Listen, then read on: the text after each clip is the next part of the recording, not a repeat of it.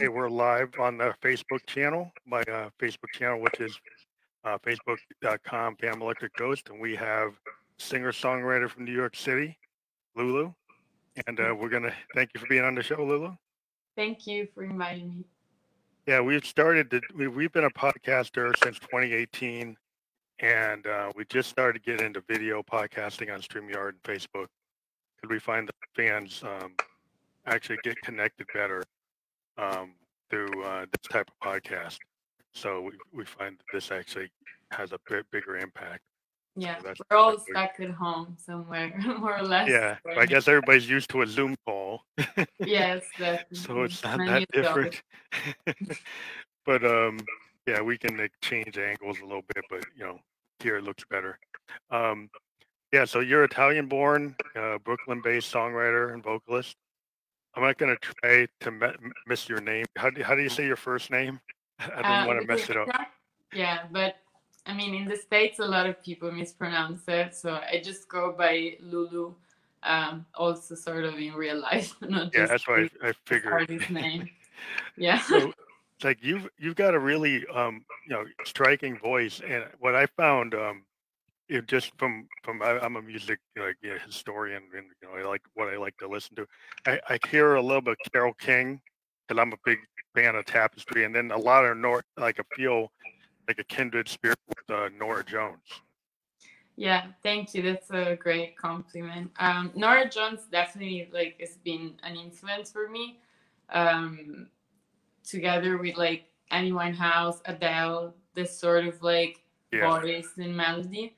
Yeah, for sure. I'm more of a Motown girl, so the biggest influences I had, I think, Stevie Wonder, Michael Jackson, and all that, sort of music. But definitely Nora Jones, I really love her. She has I like your singer songwriter craft. I bring up that Carole King, because she was like a big writer for a lot of that type of stuff. And yeah, the Motown references. Like I always tell people, like I'm always listening to the drummers from Motown because they were like so core in a lot of those hits. Is like how like a Purdy Shuffle and all the other things that would go along with the Funk Brothers and the other stuff that was going on there. But is this so well crafted?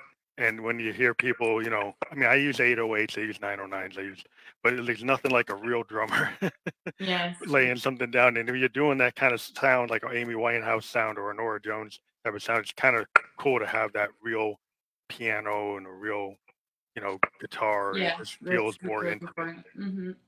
Yeah. But so I'll get into like the opening question, which is always like for every artist we talk to, is when did you first get into music? Like what age? And we can kind of start from there.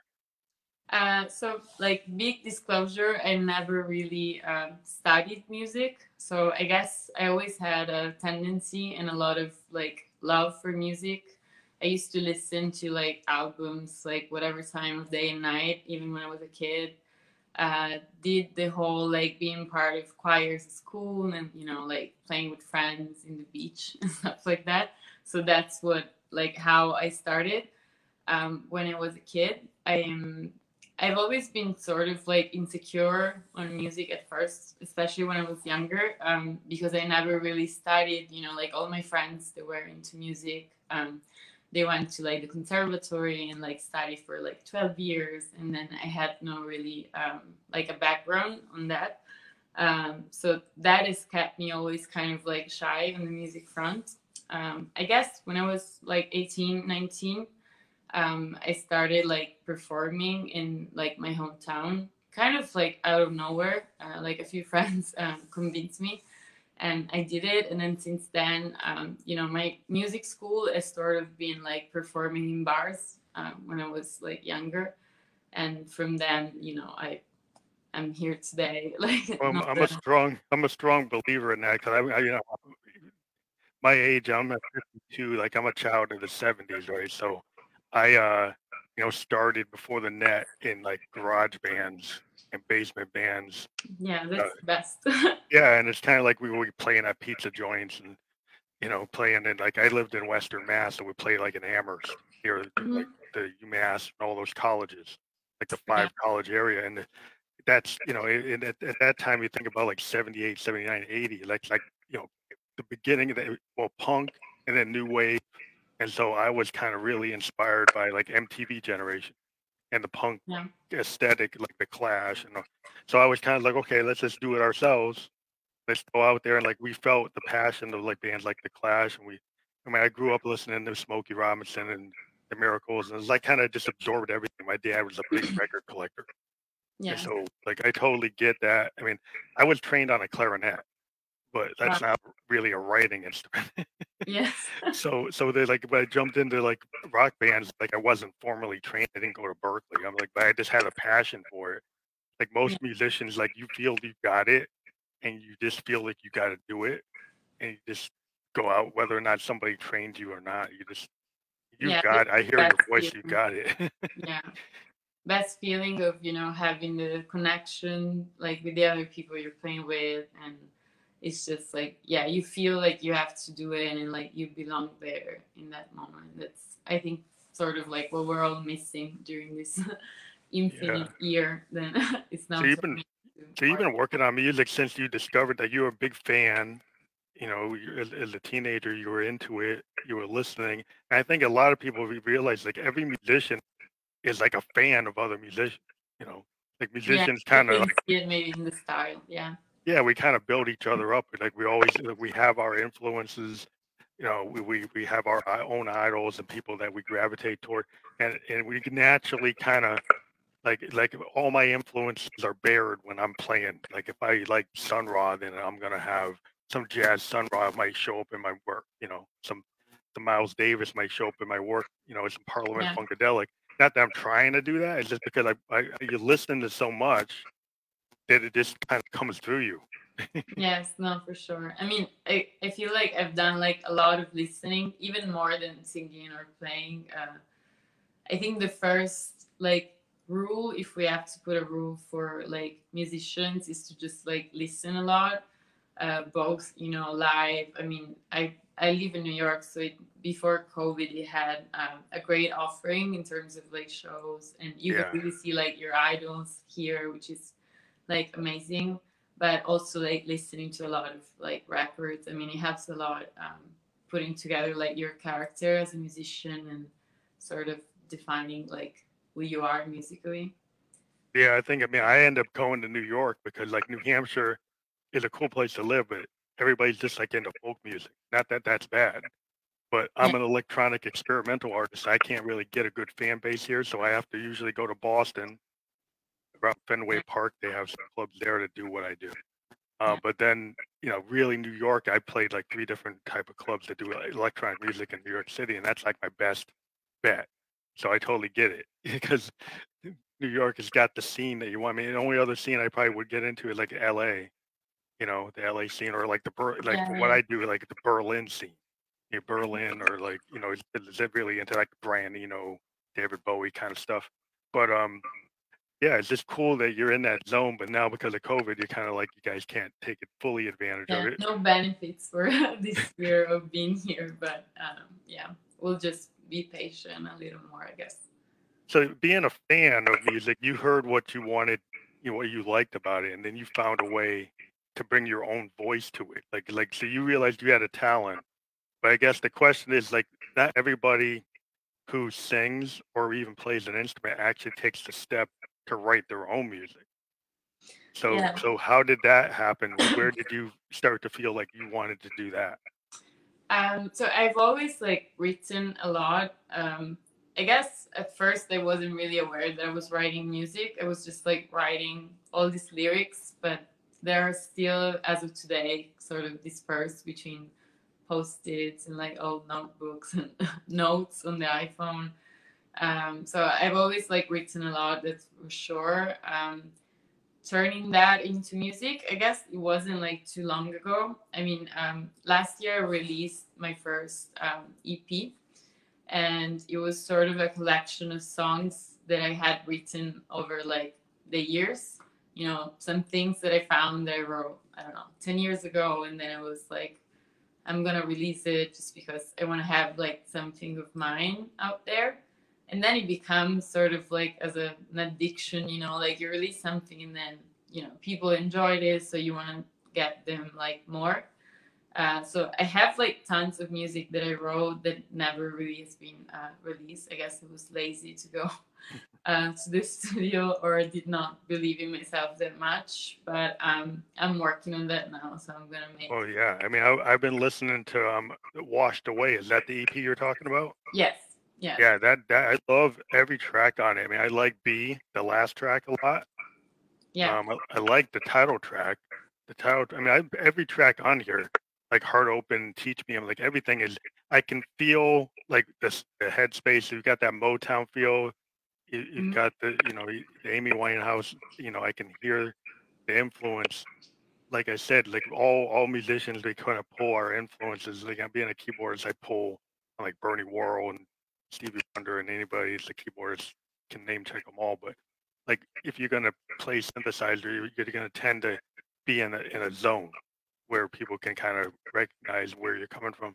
And yeah, this album is like really is an EP. It's really tight. I like the sound. I like the feeling. It's got a lot of heart. Yeah. Thank you. Yeah, I put a lot of heart into it for sure, and you know, it was sort of like arranged with like the other members of the band in just a few days. So we went to this studio upstate, which is also like the home of the piano player in the band, Luke Celenza, and they did an amazing job understanding like what I wanted to express and like how I wanted certain like, you know, melodies to be. Because honestly, like I just bought a keyboard to help myself like writing music Like demos. after I went to the studio, because it was sort of, I mean, they were very like understanding and they perfectly got what I was trying to express, but I was like, I need to be able to write like, you know, my own chords and to better express like what the direction of the song that I want is going to be. So then I still haven't taken officially any piano lessons. I know that I should, but I started just, you know, playing out of Yeah. ear and just That's helping not me a write more. yeah, that's not a bad thing. If you think about that, you know, at least African American musicians, like we didn't really get to go to Berkeley. the, Yeah, the, his, yeah. the history of all the blues musicians, none of them could sight read. Hmm. You know, later they did. They got capabilities, but the first like bluesmen and a lot of rockers, you know, up to Hendrix, they couldn't read. But it's like it's a feeling. It's always been kind of like if you got the chops or you got the heart or you've got the passion, you find the notes, you can kind of play by ear. It's kind of a thing. It's not a bad thing, I think. So sometimes people who aren't formally trained Hmm. can look at music in a different way. You know, you can actually Yeah. do things that people say, well, that's not the way you're supposed to do it. But then because you do it differently, you become unique. You do different phrasing, you do different chord choices, you do things that maybe people wouldn't have done. And then Yeah. it becomes, oh wow, that's innovative. So it's not I don't Yeah, think it's that's a a bad cool thing. thing to just have, you know, sort of like a new perspective. I think, you know, having like a base of like studying for sure it can help just express yourself better. But I also get what you're saying to, you know, have sort of fresh eyes, more like naive. It's just I feel like the music industry is very like competitive nowadays, especially Yeah. like in the type of music that we do. So it's sort of like expected that you know what you're doing like 100%, Hmm. because there's like another 2 billion people that do. But then it depends like what goals you have. Uh, Yeah. well, I make music because like it makes me happy. I'm glad that other people enjoy, but if they didn't, I would still do it. So like, Yeah. There's something to be said, you know, like I understand like if you think about like a Phil Spector or you think about like the Motown era and mhm, some of that construction was like very well planned. But a lot of it, because these guys were like jazz guys, you know, they were like yeah, bebop, jazz, blues guys, and they kind of had a lot of feel. A yeah, lot of it was feel. A lot of it was just okay. how we're gonna get a hit, but it's kind of like you got the chops or you don't. Like you can go to all the schools you want, and you could technically write music on the grid on a DAW and make it Mhm. totally perfect. But my whole point is like if you listen to like a Neil Young song from the '70s, you put it into a DAW, it's not perfect at all. It's got all kinds of timing issues. It's got, you know, key changes, all kinds of things that you would say, well, you shouldn't do that. Yeah. The same thing if you listen to the Stones. You listen to Keith Richards, he doesn't stay in his rhythm like modern guitar players. He's kind of all over the place. But that is kind of the character. And some of the things today where I think they're getting too clean in production and maybe too perfect. Because to me, a lot of the great parts of music, even in classical music, all forms of music, are the actual errors or the thing or little happy accidents Hmm. that you Yeah. suddenly do that make it Perfect. Yeah. like endearing, that make you want to listen to it because it's got something that's different. You know, if you Yeah. think of like Yeah. I like agree. if you think about like Prince, like when Doves Cry, when Warner Brothers heard it, they said, well, "Where's the bass line?" Right? He didn't put the bass line. And a lot of his songs were like demos, and they would Mhm. always the producers would come up to him and tell him, "You can't put that out. It's not finished." And he said, "Well, it is finished." And it's like he held his ground on a bunch of songs, and he was able to kind of push things in a way. Because if you look at Kiss, the way that's structured, it's kind of like a demo. A lot of Mhm. his best songs have things about it that people today wouldn't do.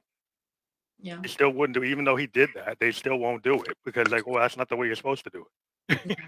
But it still came great records out of it. So. Yeah, so I mean, I've always been the proponent of like, okay, yeah, you can have all this background, and it's good to know theory as much as you can, but I don't get too caught up in it. Like, if you can take theory and improve your music, and you can take your chops and you learn different voicings, like people will say, well, go take some Beatle chords, which means you're going to make the chords a little bit more interesting than just a minor or major chord. You're Yeah. going to do something that's a little more subtle.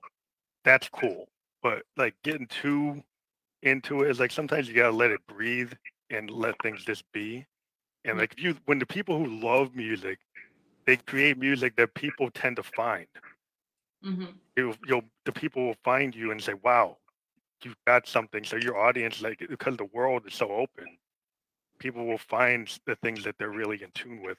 And so like, you don't need 1,000 copies of the same type of song. That Yeah. And that most of that's the time that's it kind of boring. doesn't. Yeah, it doesn't have to be perfect, or then it's like listening to the same song over and over. So Yeah, because I'm some a big producers will fan go of. and they'll go and make that song like 10, 20, 30 times the same song Yeah. Yeah. because it was a hit. That's fine. But then as an audience, I actually look for something that's different. That's why I talk to people in the independent world more than the top tier because it's more interesting in this space because you get to find people who are really got a lot of heart and do it because they love it, not Yeah. because they're trying to get to some idea Level. what they Mhm. success. So I think stick with what you're doing. I think it's the right way to do it because if you believe in it, people will tend to go to the people that believe in themselves and have a passion about what you're doing. Yeah. um, so the other thing, we talked about your influences, but maybe you can maybe expand on it if we haven't already covered it. If we did, then we can skip to the next thing. But like Yeah. in terms of Like, the type of music you're into and your yeah. So I mean, Motown, I already said it. Like, definitely like a big influence, and all the artists that came with it. Then sort of like because I'm very much into soul music. I guess you would define my style as like new soul nowadays. So yeah. um, a lot of influences from like Erica Badu and like D'Angelo. I also share the last name with. Yeah, that neo soul. You've got that neo soul vibe too. Yeah, you Yeah, so kind of. that vibe, I love it. It's like the best for me in terms of like soul and R&B. I'm also like a huge fan, and they do have definitely like an influence on me of like a later like soul wave, which is the one of now, like Anderson .Paak and like Thundercat, Napalm, and all of that. Her, and Yeah, I just like think so people on. can just appreciate, if you think about Stax and Motown and some of those old labels, it's just like you listen to Otis Redding, you listen to some of the like, go listen to the Shy Lights, you Mhm. listen to like the Delphonics. Like I'm a big fan of like the Delphonics just because they had all this the falsetto. It's kind of like that Smokey Robinson falsetto that you get out of these soul groups that really focused on voices. And Yeah. they had really good instrumentation, but you're in that kind of tradition that the voice is the instrument. Your Yeah. voice is your instrument, and then you also have really good musicians around you, and then that just like to me is like the full package because it doesn't not that drum machines and sequencers and synthesizers are like there that's what's going on. The people are using hip hop, they're using samplers, they're using all kinds of stuff, and I'm into that, and I do use it because I'm an electronic musician. But I think some people forget that electronic music is not just like a CDJ Yeah. or a DAW. I go back to people like Genesis and Yes and Pink Floyd. That's the kind Mhm. of electronic music I talk about, not just like a DJ, but somebody had a big stack of Moogs and Hammond B3s and all these like real instruments that you can be very expressive on. So it's like the whole idea in music, if you can be expressive, if you're DJs, they can be very expressive, and hip hop producers can be very innovative and can do things that are cutting edge. But I guess as a fan, I do like the genre you're in because it Yeah. kind of is kind of heart based. It's soul based, you Yes. know. Yeah, Um, definitely. so when you write, like now you got the keyboard. So now, what were you doing before you got the keyboard to do your demos? Were you just putting them together like on a tape or on your phone? Yeah, basically all on the phone. Very like a professional. I'm not here to like give advice to fellow singers, but yeah, I was just like recording what I was thinking the melody should be with my voice, writing the words, and then I don't know, just like whenever I met with somebody that I was like, there's also like a lot of songs that I sort of like wrote and played with friends, but never really arrived to the studio. Maybe one day they will. But yeah, I guess it was always easy to be understood, probably because I always had to deal with like pretty good like musicians who when you play with each other even for like lives and you have like that good feeling and connection, it's sort of like easy to explain even without Yeah, having a chart.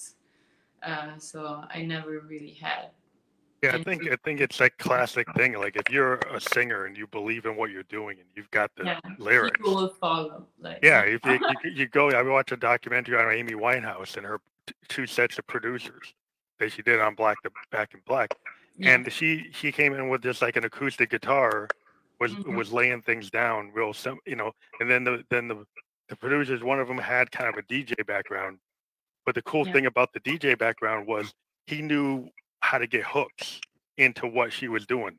Like so, she had all the stuff on acoustic guitar, and then he kind of heard like the licks or the types of phrasing that should go with it Yeah. and knew what would make it more of a hit. Yeah. Then the original versions are perfect. They're great. I mean, but some of the stuff it was more like folk music. That it was like very indie kind of folk, but then it Mhm. changed into this kind of soul music. It was like it's like Yeah. that the Phil Spector If you thing. have a good producer, I think they have like a magical, ear or just like perception of things to that project whatever like you send them or share with them in another level that, So I, did that for example, never come up with. So Did that happen when you met? Like, was it more that the band interpreted your stuff and the band came up with it, or was it the producer that kind of drove it? So for Watch the Way, it was we had like two pretty intense like days of rehearsal like all together, and so the Giacomo is the bass player of the band, is the one that helped me like writing all the charts and everything. So it definitely like understood what I was saying or trying to say more than anyone. But a lot of things, then, when you get to the studio, you sort of like change them and adapt them at that minute. So that was sort of like a common feeling, just doing takes, like, why don't we do this? Why don't we do that? And so some things, we changed some lyrics or some, directions, or added some like harmonies here and there. And that was all decided like in the studio. Um, So did you guys record it like a traditional like 1970s kind of style where the full band was playing, or was it more like overdubs? No, so we did like do it pretty traditionally. So they did like the instrumental, and like they were amazing because basically they did maybe like one or two takes. Mm-hmm. Of course, I was the trouble, so I, like as all singers, like Yeah. the stereotype, like I don't like this, I don't like this, let me redo this. So over and over. But yeah, we got everything done in like 3 days, the recording. So I think we were pretty good. That's really. I think that's a problem. I mean, sometimes today you get people that take like 3, 4 months, 6 months, a year to do something. Not that they can't do something great. You think about Bruce Springsteen, Born to Run, took like 6 months because Yeah, he's doing all this layering. But the thing is, sometimes it's like the honesty.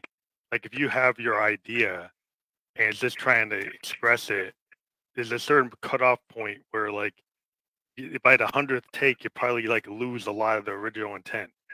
yeah, I agree. Also because it doesn't have to be perfect. Sometimes like I still, when I listen to it, I'm like, but this, I could have You could have done fixed it. different. Yeah, you could have And fixed it's it. like a never-ending You're feeling. like your own worst critic, right? Because you're like, Yes, well, I you mean, don't like the version you put out because you're like, yeah, you were still working on it. But then yeah, you had to like, you finally had to decide, okay, this is gonna be it. Maybe that's when you play it live, you can make your choice to like make it the way you want it.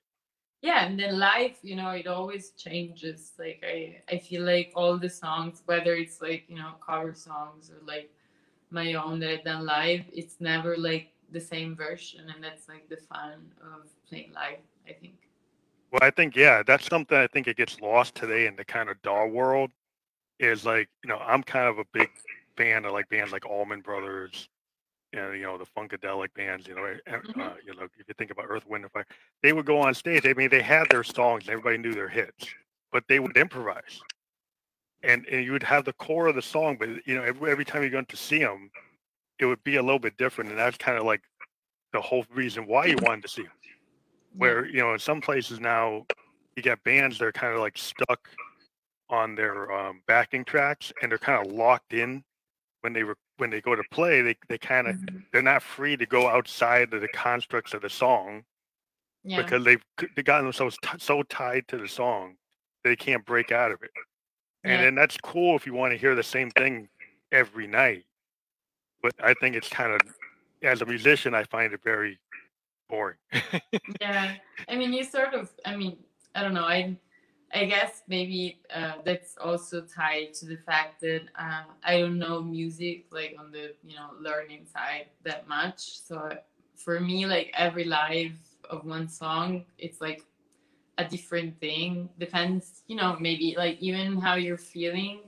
Something you might sang it like more, like fun and like Yeah, upbeat, and then the same like could be more like chill and jazzy version. I think we have a lot of like room to do yeah, different I things. love I Even love that room.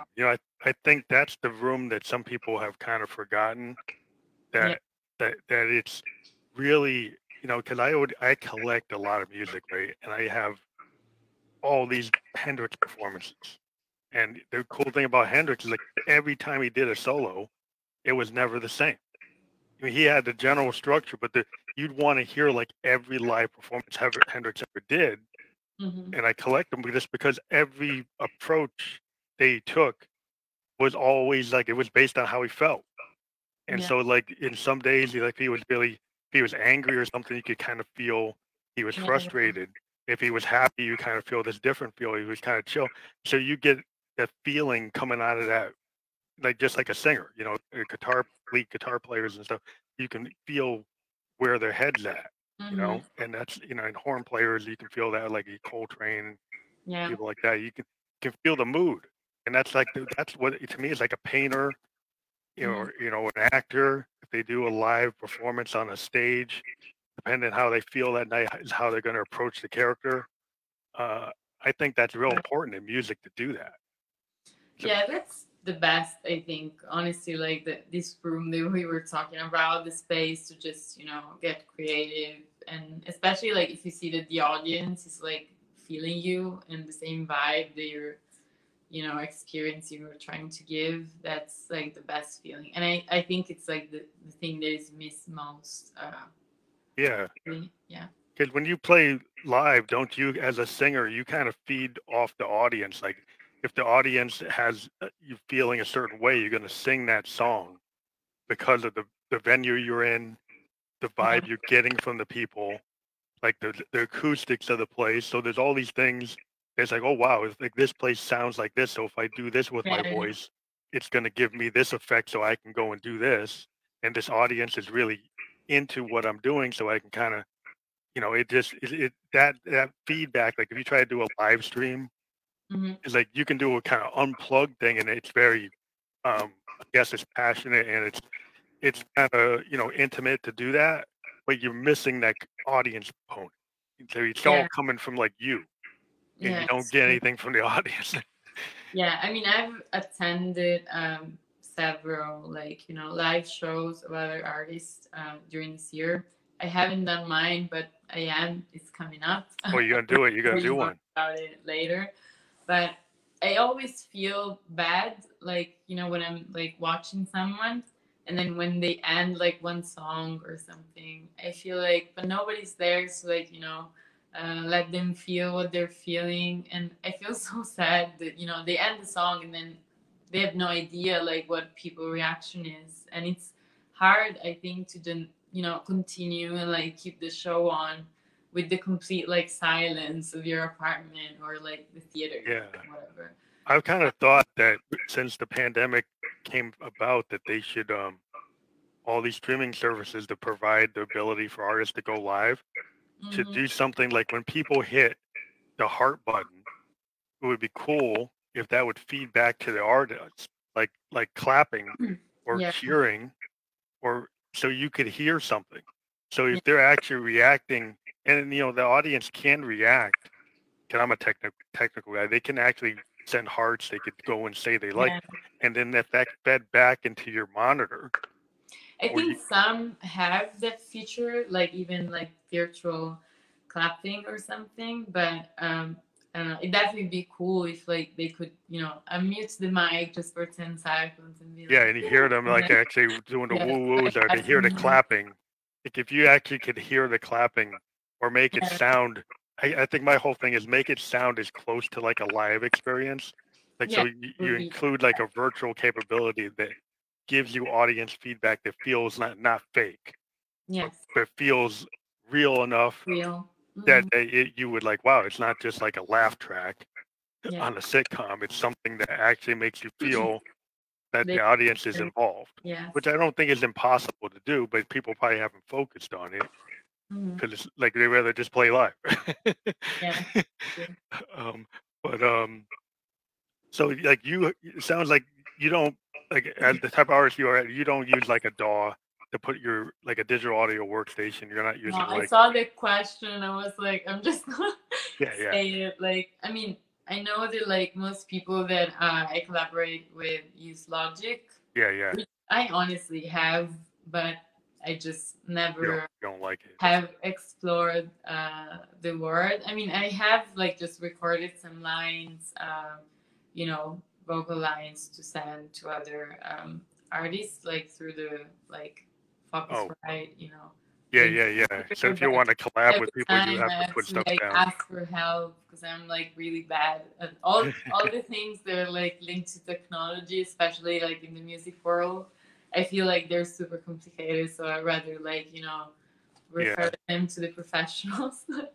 that's strange. Because, well, it's not strange because I started off using just tape recorders back in the '90s and the '80s. I used Mhm. to use like Fostex and Tascam trackers, right? And I'm a technical guy. I got into DAW and then I'm like, I didn't like it. So I actually use hardware recorders. I kind of do old fashioned stuff. I have all my synthesizers and stuff, but they're all connected to no Yeah. computers at all. I just record directly to like tape type machines. Just Oh, because I like, it's more like what I would do if I yeah, had. just because I want to be able to do the song the way I want, and I don't want to have to sit on a laptop. I just have all these hardware machines that can record right at my synth. So right Yeah. at the keyboard, I can get to what I want. I don't have to stop. Yeah. And I find that to me, if I go and sit on the computer, it doesn't feel like I'm writing. So Yeah. I'm like, I'd rather be at the piano writing than be on a Mhm. computer. I can't handle it. So Yeah. Awesome. I get what you're doing. I'm kind of, people say, Yeah. well, that's harder. Yeah, You're well, also an IT person, so you probably know more about. yeah. I just decided I didn't like all the choices. I think there's so many choices on the That DAW a lot. Yeah. that it kind of distracts you from being. I think sometimes having limitations as an artist, if you limit all those choices to like okay, all I have is my piano, all I have is my guitar, and then later I can play with effects, I can play with stuff. But if I'm just trying to get the heart of what I'm doing, I think it's better to have some limitations to Yeah. like control where you kind of focus to get to the heart of what you're trying to get across. Yeah. Then you get lost, the things you could do, and you end up Yeah. doing. Yeah, then you're gonna be like spend like 2 days just trying to get an effect ready. Yeah. Instead of like trying to get the chords right.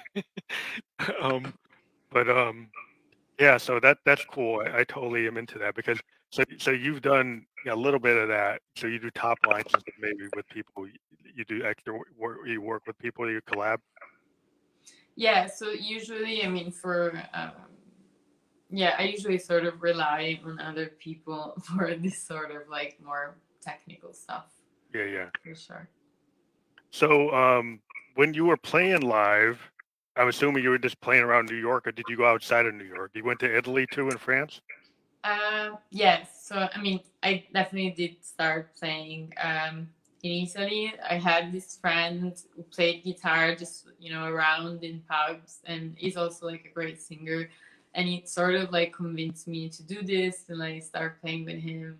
And I was like super shy. I didn't want to do that. But then I started like we had very good feedback, and we were doing. I was like 19, I think, and we were doing like a lot of shows per week. Not like big venues, but still, it was a very good school of music and just learning how to like interact with musicians. It's like trial by fire. I mean, doing it.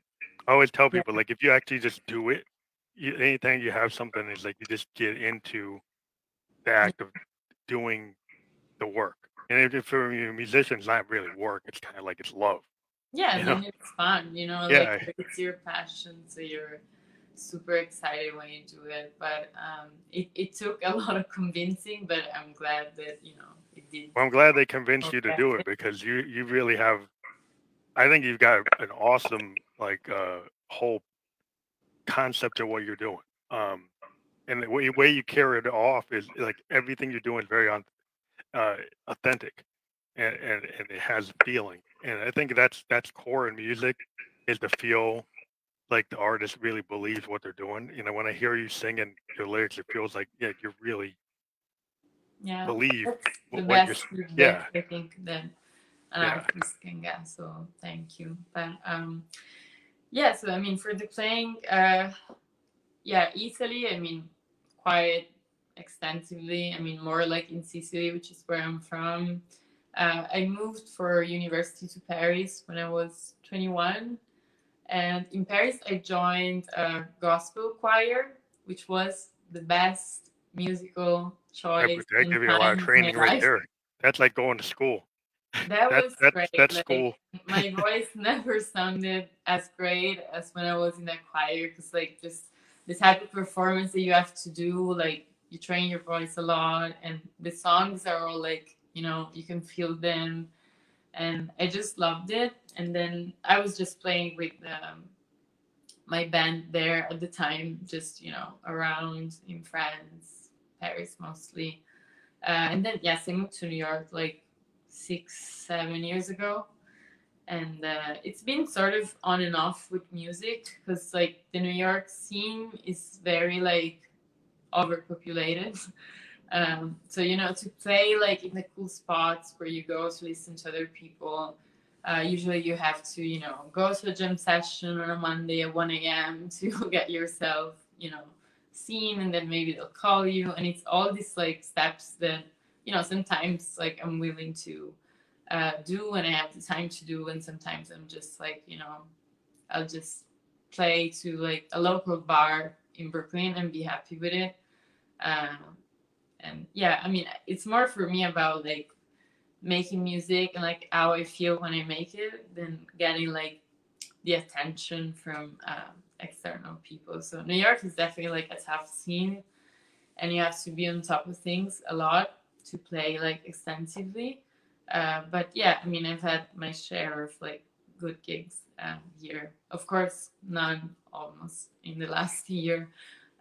Mostly like private, events, but nothing So are crazy. you feeling that this year, because people are getting vaccinated, Mm-hmm. and you thinking by by mid summer or fall, you might be able to do what you did before? I mean, I've been making, sort of like promises to myself, like, I'm not able to do this now, but I'm sure like in 6 months it will be better. I mean, since COVID started, in March, we were saying like, in summer it will probably be okay. And then in summer we were like, by Christmas it will probably Yeah, be yeah. It okay. keeps on getting pushed out. Yeah, Yes.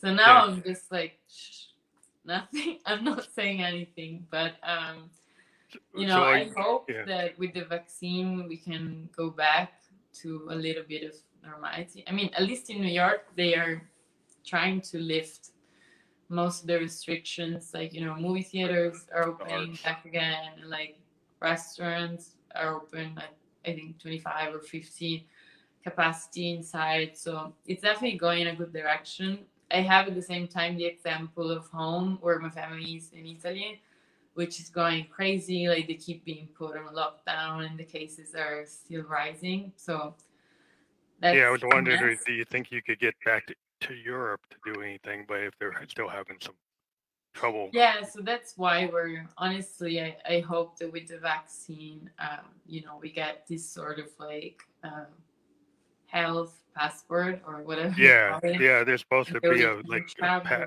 a passport that says that you Yeah, got the you got the vaccine, vaccine. and then you have to show that you passed the test, and then once they Yeah, have that, then I think things are going to get better.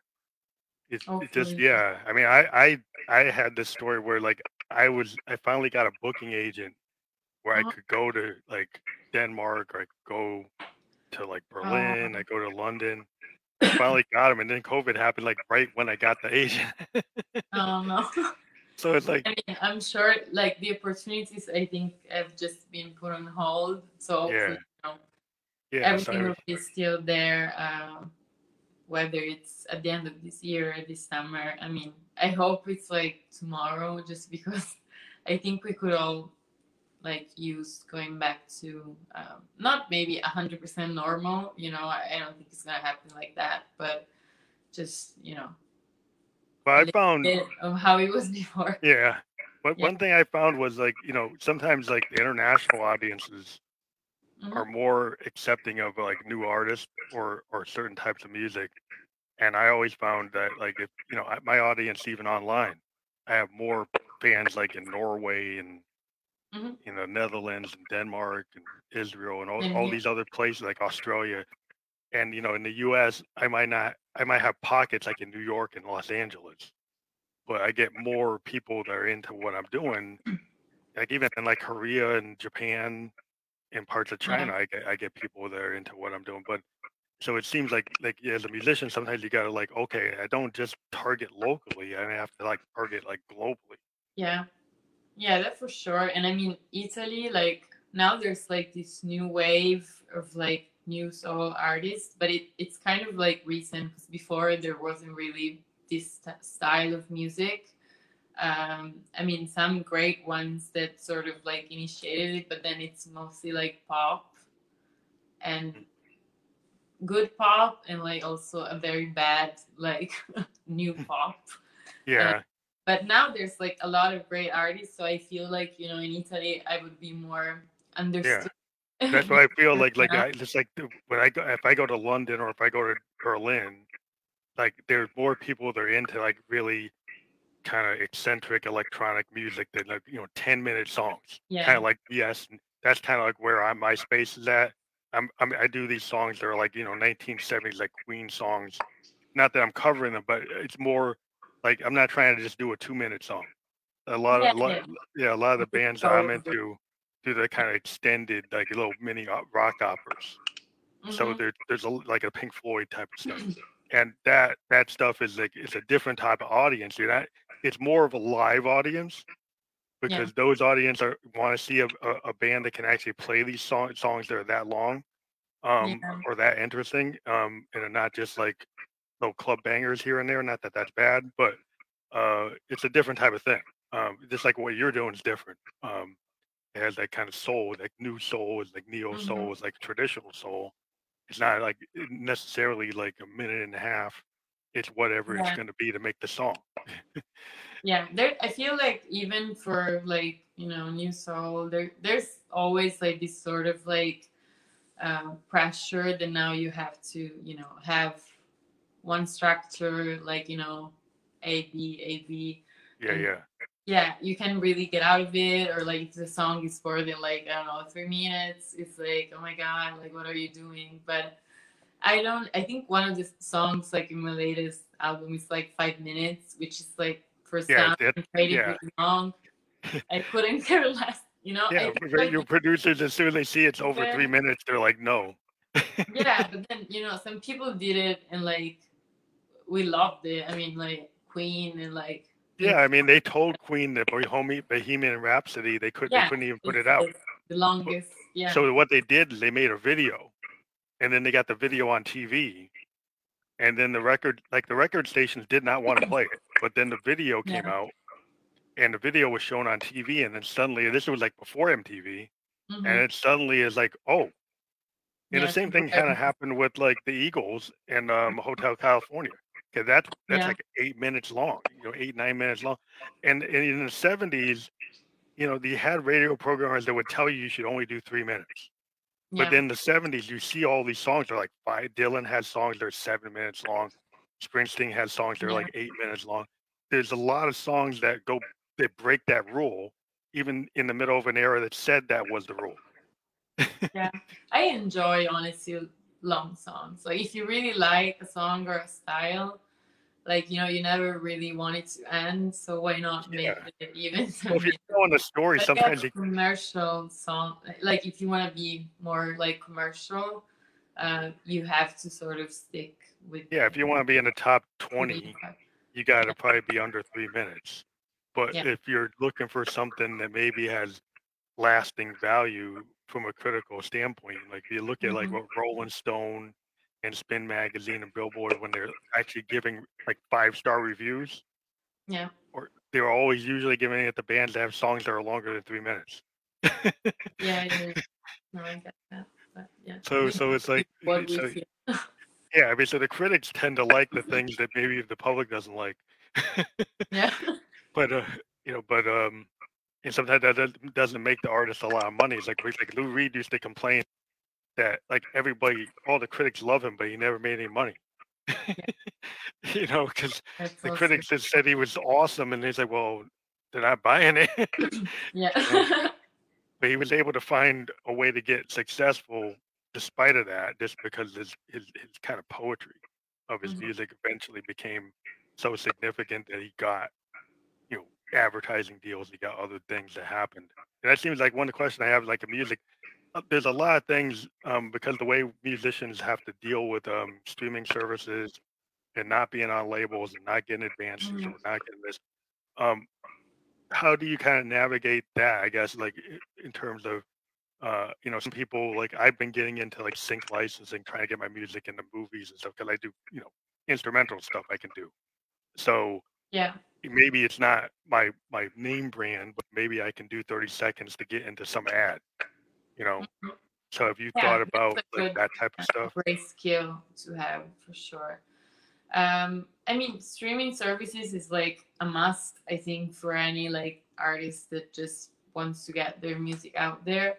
Um, I mean, I did, for example, like I have a vinyl record of my own record that came out last year, which, you know, like I put in, like they sell it at Rough Trade, like in Brooklyn, Hmm. and like I sold a few copies of my own, and but it's a very like niche market, so you know, streaming services definitely like are a must, but they pay like crap, so Oh uh, yeah. I, That's, you know, it's, but you know, everyone listen to music on those platforms because then, you know, you listen to music like at home when you're like running, cooking, whatever, and most people just want like the easiest option, and you know, they pay like whatever they pay to get like Spotify Premium or things like that.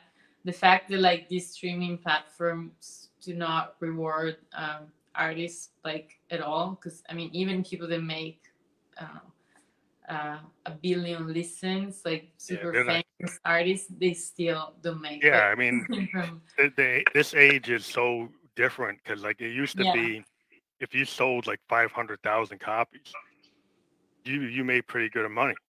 You know, you do 500,000 streams, you won't get that much at all. You no, I you mean, have to get, exactly. even if you get millions of streams, and the only thing that happens is like the top tier artists, like if you're Taylor Swift and you do 20 Yeah, million streams, you get a higher rate yeah, than us because we're on a different tier. yeah, but still, you know, when you do like 20 millions, it's still like nothing Or compared to yeah, what it's it not should to be. what it was when people actually had to buy your CD. When people Yes, bought your CD, you got more. But even then, some of the record companies were giving you like 10 cents. yeah, yeah, no, You it's had a $10 record and they give you like 10 cents. yes, You know, no, so a $16 CD and they were giving you like what 99 cents out of $16. That was even back yeah, then. They were kind crazy. of running things in a way. And so that it's I think what's happened now is a lot of artists they're like, okay, well, I'm doing it myself.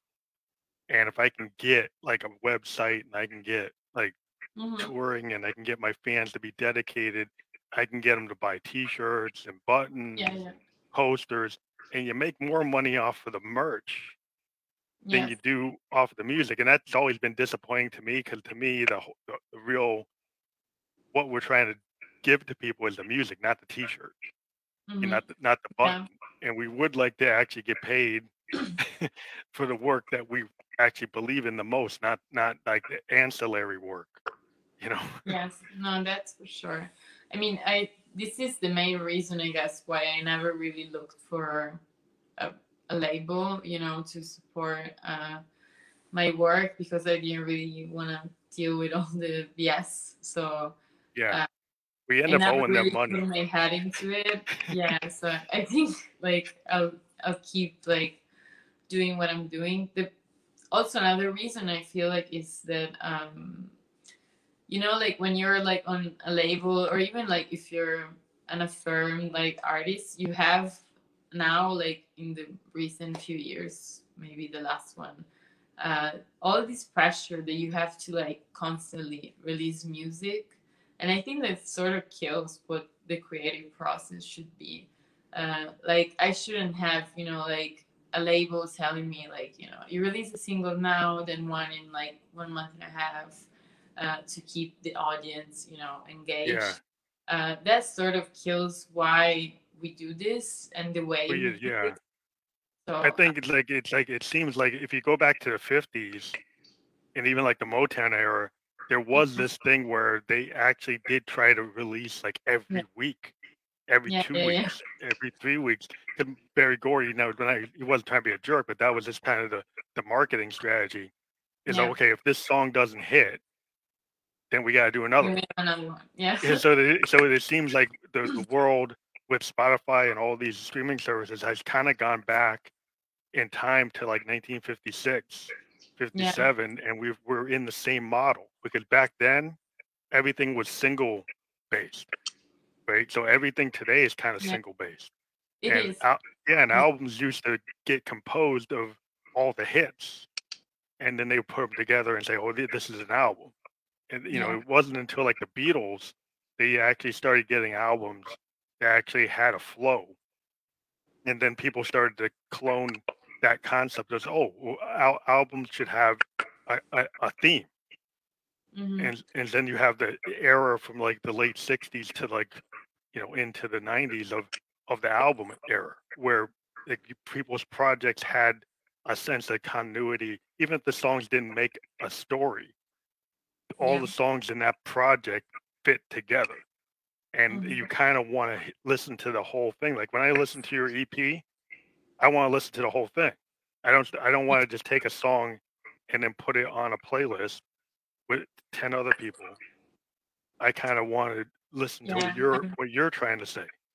I feel the same. And honestly, like a lot of artists that took, years to put albums together, I'd rather like, wait and get that like whole product that makes you experience something instead of like, I'm not a huge fan of all these, singles coming out every like 2 months, but at the same time, I understand where that's coming from because it's what people are expecting now. And there's, you release something and people are the day after, like, so when Or you they say, want the next oh, thing. Yeah, they say it's yeah, like we're in the age of instant gratification because I think what used to be, and I remember back in the '70s, like I wanted to go get a record, I'd have to get on a bus or get a ride yeah, to get my car and drive to a record store, mm-hmm, go looking inside, like how much money am I going to actually spend? Because I only have so much money to get yeah, maybe one or two things, right? yeah. Barely That's one. a good feeling. Yeah. And then you're like, okay, and then they put all your money to get this one record, then you brought it back home, and you listen to it until you like wore it out, Yeah. and it was like, and it was a whole experience because like you were connected to the artist because like I was buying vinyl, and I bought Purple Rain on vinyl when it Wow. came out, and it was like I just sat there and I was like the first time I heard that record, I'm like, wow, this is like because it didn't sound like 1999. It didn't sound like what he had done before. It was like a total departure of what he had done. He had all this rock music coming into it. And I was like, wow, this is amazing. Cause I was a big Hendrix fan. I said, well, he's kind of going Hendrix. And then I was like, I just couldn't believe it. And I just kept on listening and listening. And I just feel like today, maybe the kids today don't get that experience to Yeah. like feel that There's this too much artist is stuff available. I feel like it's the same. Like now they were, all sort of stuck at home, and you turn like Netflix on, and you say like nothing is on. Like there's nothing I want to watch, and But there's there's like like a million 3,000 things on, things. but there's nothing on. Yes, so it's the same. It's like having too much offer, then it makes you like, Feel like more there's nothing. Yeah. doubtful and you don't know what you want. And yeah, it's sort of the same, I think, with the streaming services. But then, we have to use them because that's where It's everyone. kind of like the radio. I kind of look at the streaming services, Hmm. because I kind of, the way I got into it, like I got into this podcast because I'm a musician and I actually do better on my podcast than my Hmm. music, but it helps my music.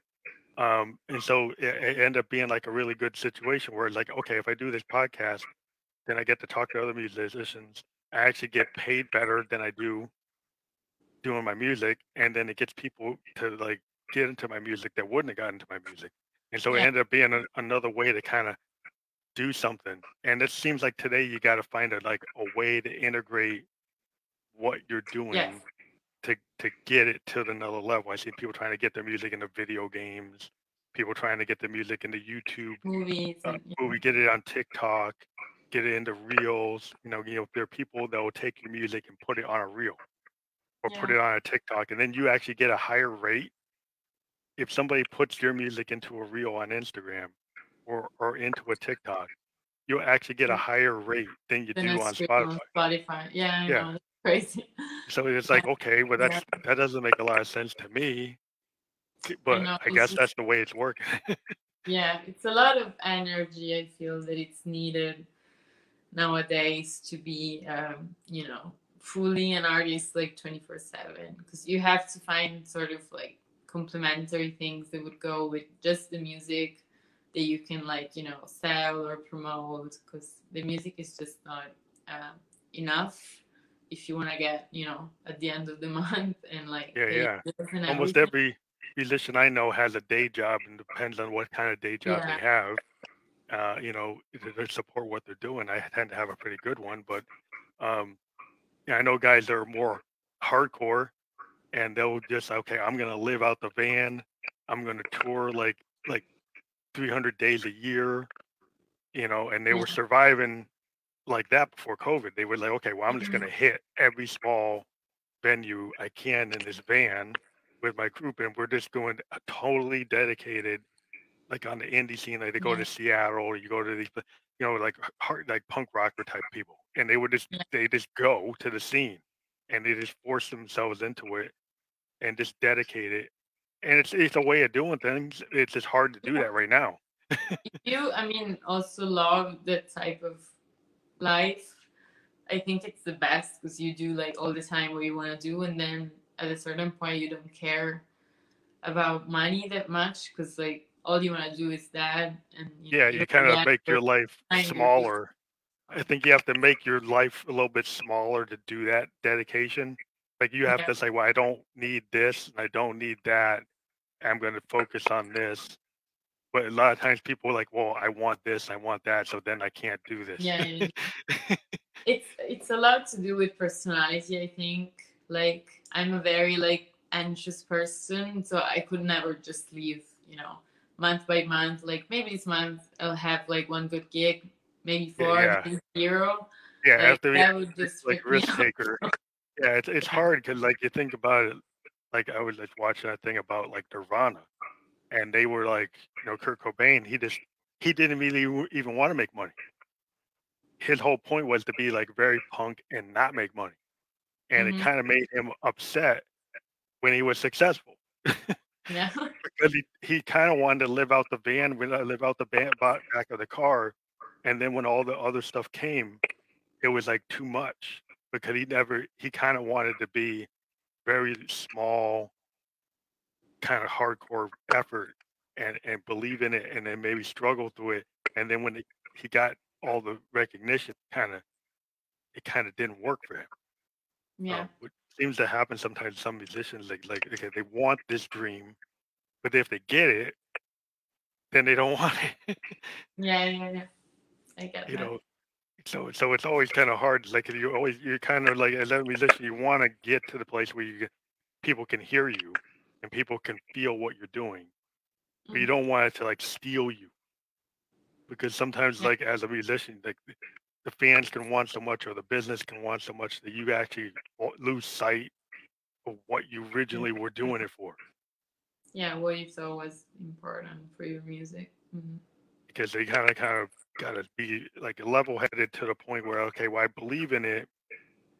And it's, I guess, the choice you make as an artist. Like you're saying, like you want to do it the way you want to do it. You want to control what's going on. You don't necessarily want to get to the top 50 or top 10 and then lose like your soul or lose what Yeah. you want to do or how Hmm. you want to do it because now you've got a manager saying you've got to do this or a label saying you've got to do X and you got to show up here and you got to do this. And so then it's not fun because that wasn't what you were trying to do. Yeah. Also, because I think it depends, like, whatever phase of your life you're facing, then your music sort of like evolves with it. So, I mean, you're like a new soul artist today, it doesn't have to be in that bracket like forever. I think you can sort of like change and have some new style that depends just like on the experience that you make, your life, your music, and everything. So, Yeah, because I think the one like, thing if you not get to have brackets. yeah, I think what happens to some big artists is like you make that big song, right? And you get known for that. And then for Hmm. the next 20 years, you got to do Hotel California every night, Yeah. right? No. And then you've got like maybe 200 songs. And you might not want to play Hotel California. You might want to play a deeper track Yeah. that means a lot to you, but the fans like you got to play Hotel California. Yeah, You yeah, know, and I think Elvis got that. You know, all the big artists, like, they get to this point where, like, you got to play what the fan wants more than yeah. what you want to do. And I understand what the fans want. They want that. And I'm a fan. I probably want to hear Purple Rain every night.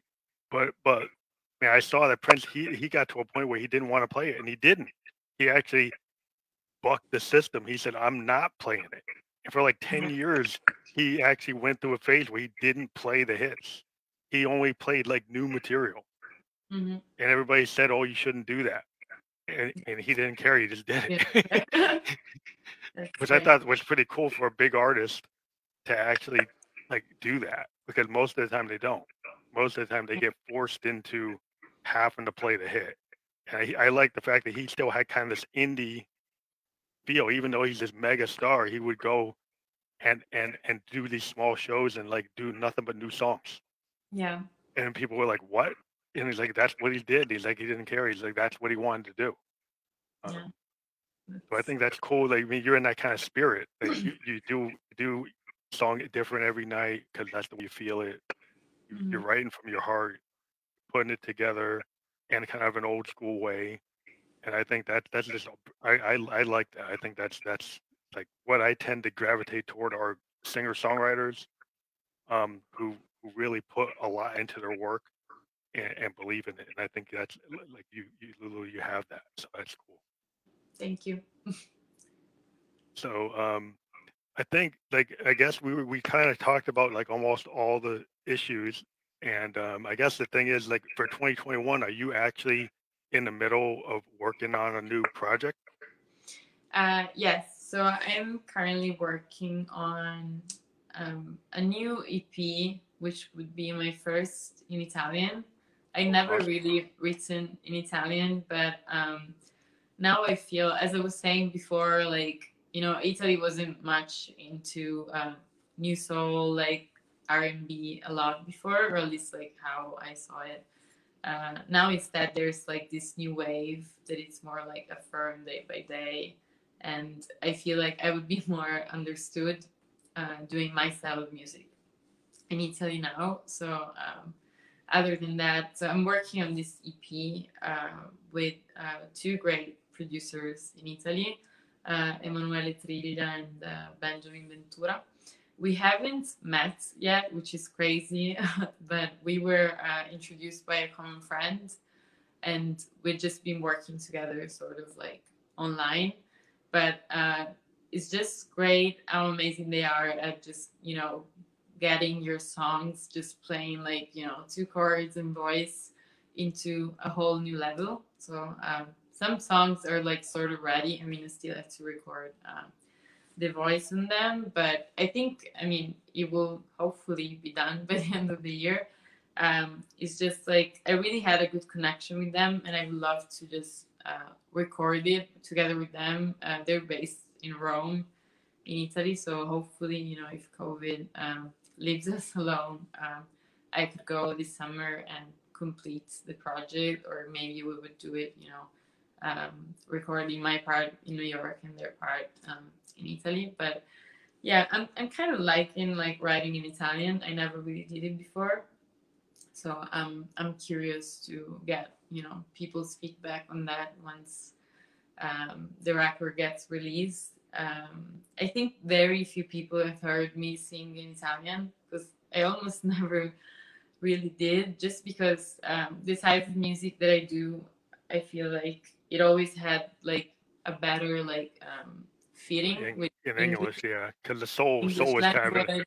yeah, Yeah, it's American kind of construct coming from, like, African American kind of blues and gospel, and it kind of comes from that. So that's why people would probably want to sing it in the language. But I think it's really cool to have like foreign language um, versions of music, because I actually was living in Tokyo and I listened to a bunch of Japanese bands like doing like grunge in yeah, 2004, and I was like, wow, it's like their interpretation of what Pearl Jam and Nirvana sounded like with Japanese language, and it was yeah, actually important to actually hear them sing it in Japanese rather than trying to have them do it in English, because yeah, there was something about the Japanese language, the way they used it in the song that you needed to hear it in Japanese. So I'm a big believer that like if it's actually cool to hear the language and cultural differences that language have.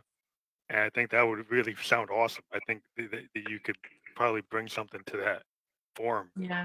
Um, I will doing it. send it to you once it's out. Yeah, I For definitely will listen to it because I listen to all kinds of everything. So awesome. I Yes. think that's a cool project. I think people should be on the lookout for that. That's pretty cool. Thank you.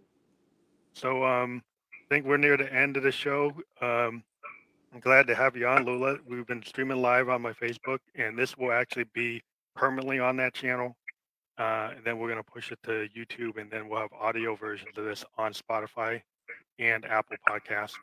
And I'll send you those links as they get created. They have to kind of transfer. Yes.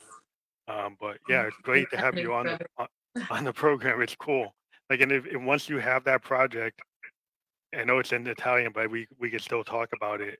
And yes, I'll and be happy to be back when yeah, we'd love to do that. the time comes. Yes, awesome. Thank you, Lula. Everybody go out and we're going to have the hyperlinks for this.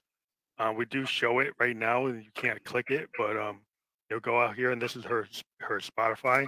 And if you click that, you'll get right into it and listen to it and tell your friends and push it to everybody you know. If you dig it, like that's what people forget. Like if you dig an artist, let everybody you know understand how much you like it. yeah, that's the best word to mouth. Yeah, sharing music is a big part of the whole community of music. So I think that's why we do this, to kind of share new artists with people. So we're glad you're on the program. Thank you very much for being on. Thank you. Bye, everyone. Have a good night.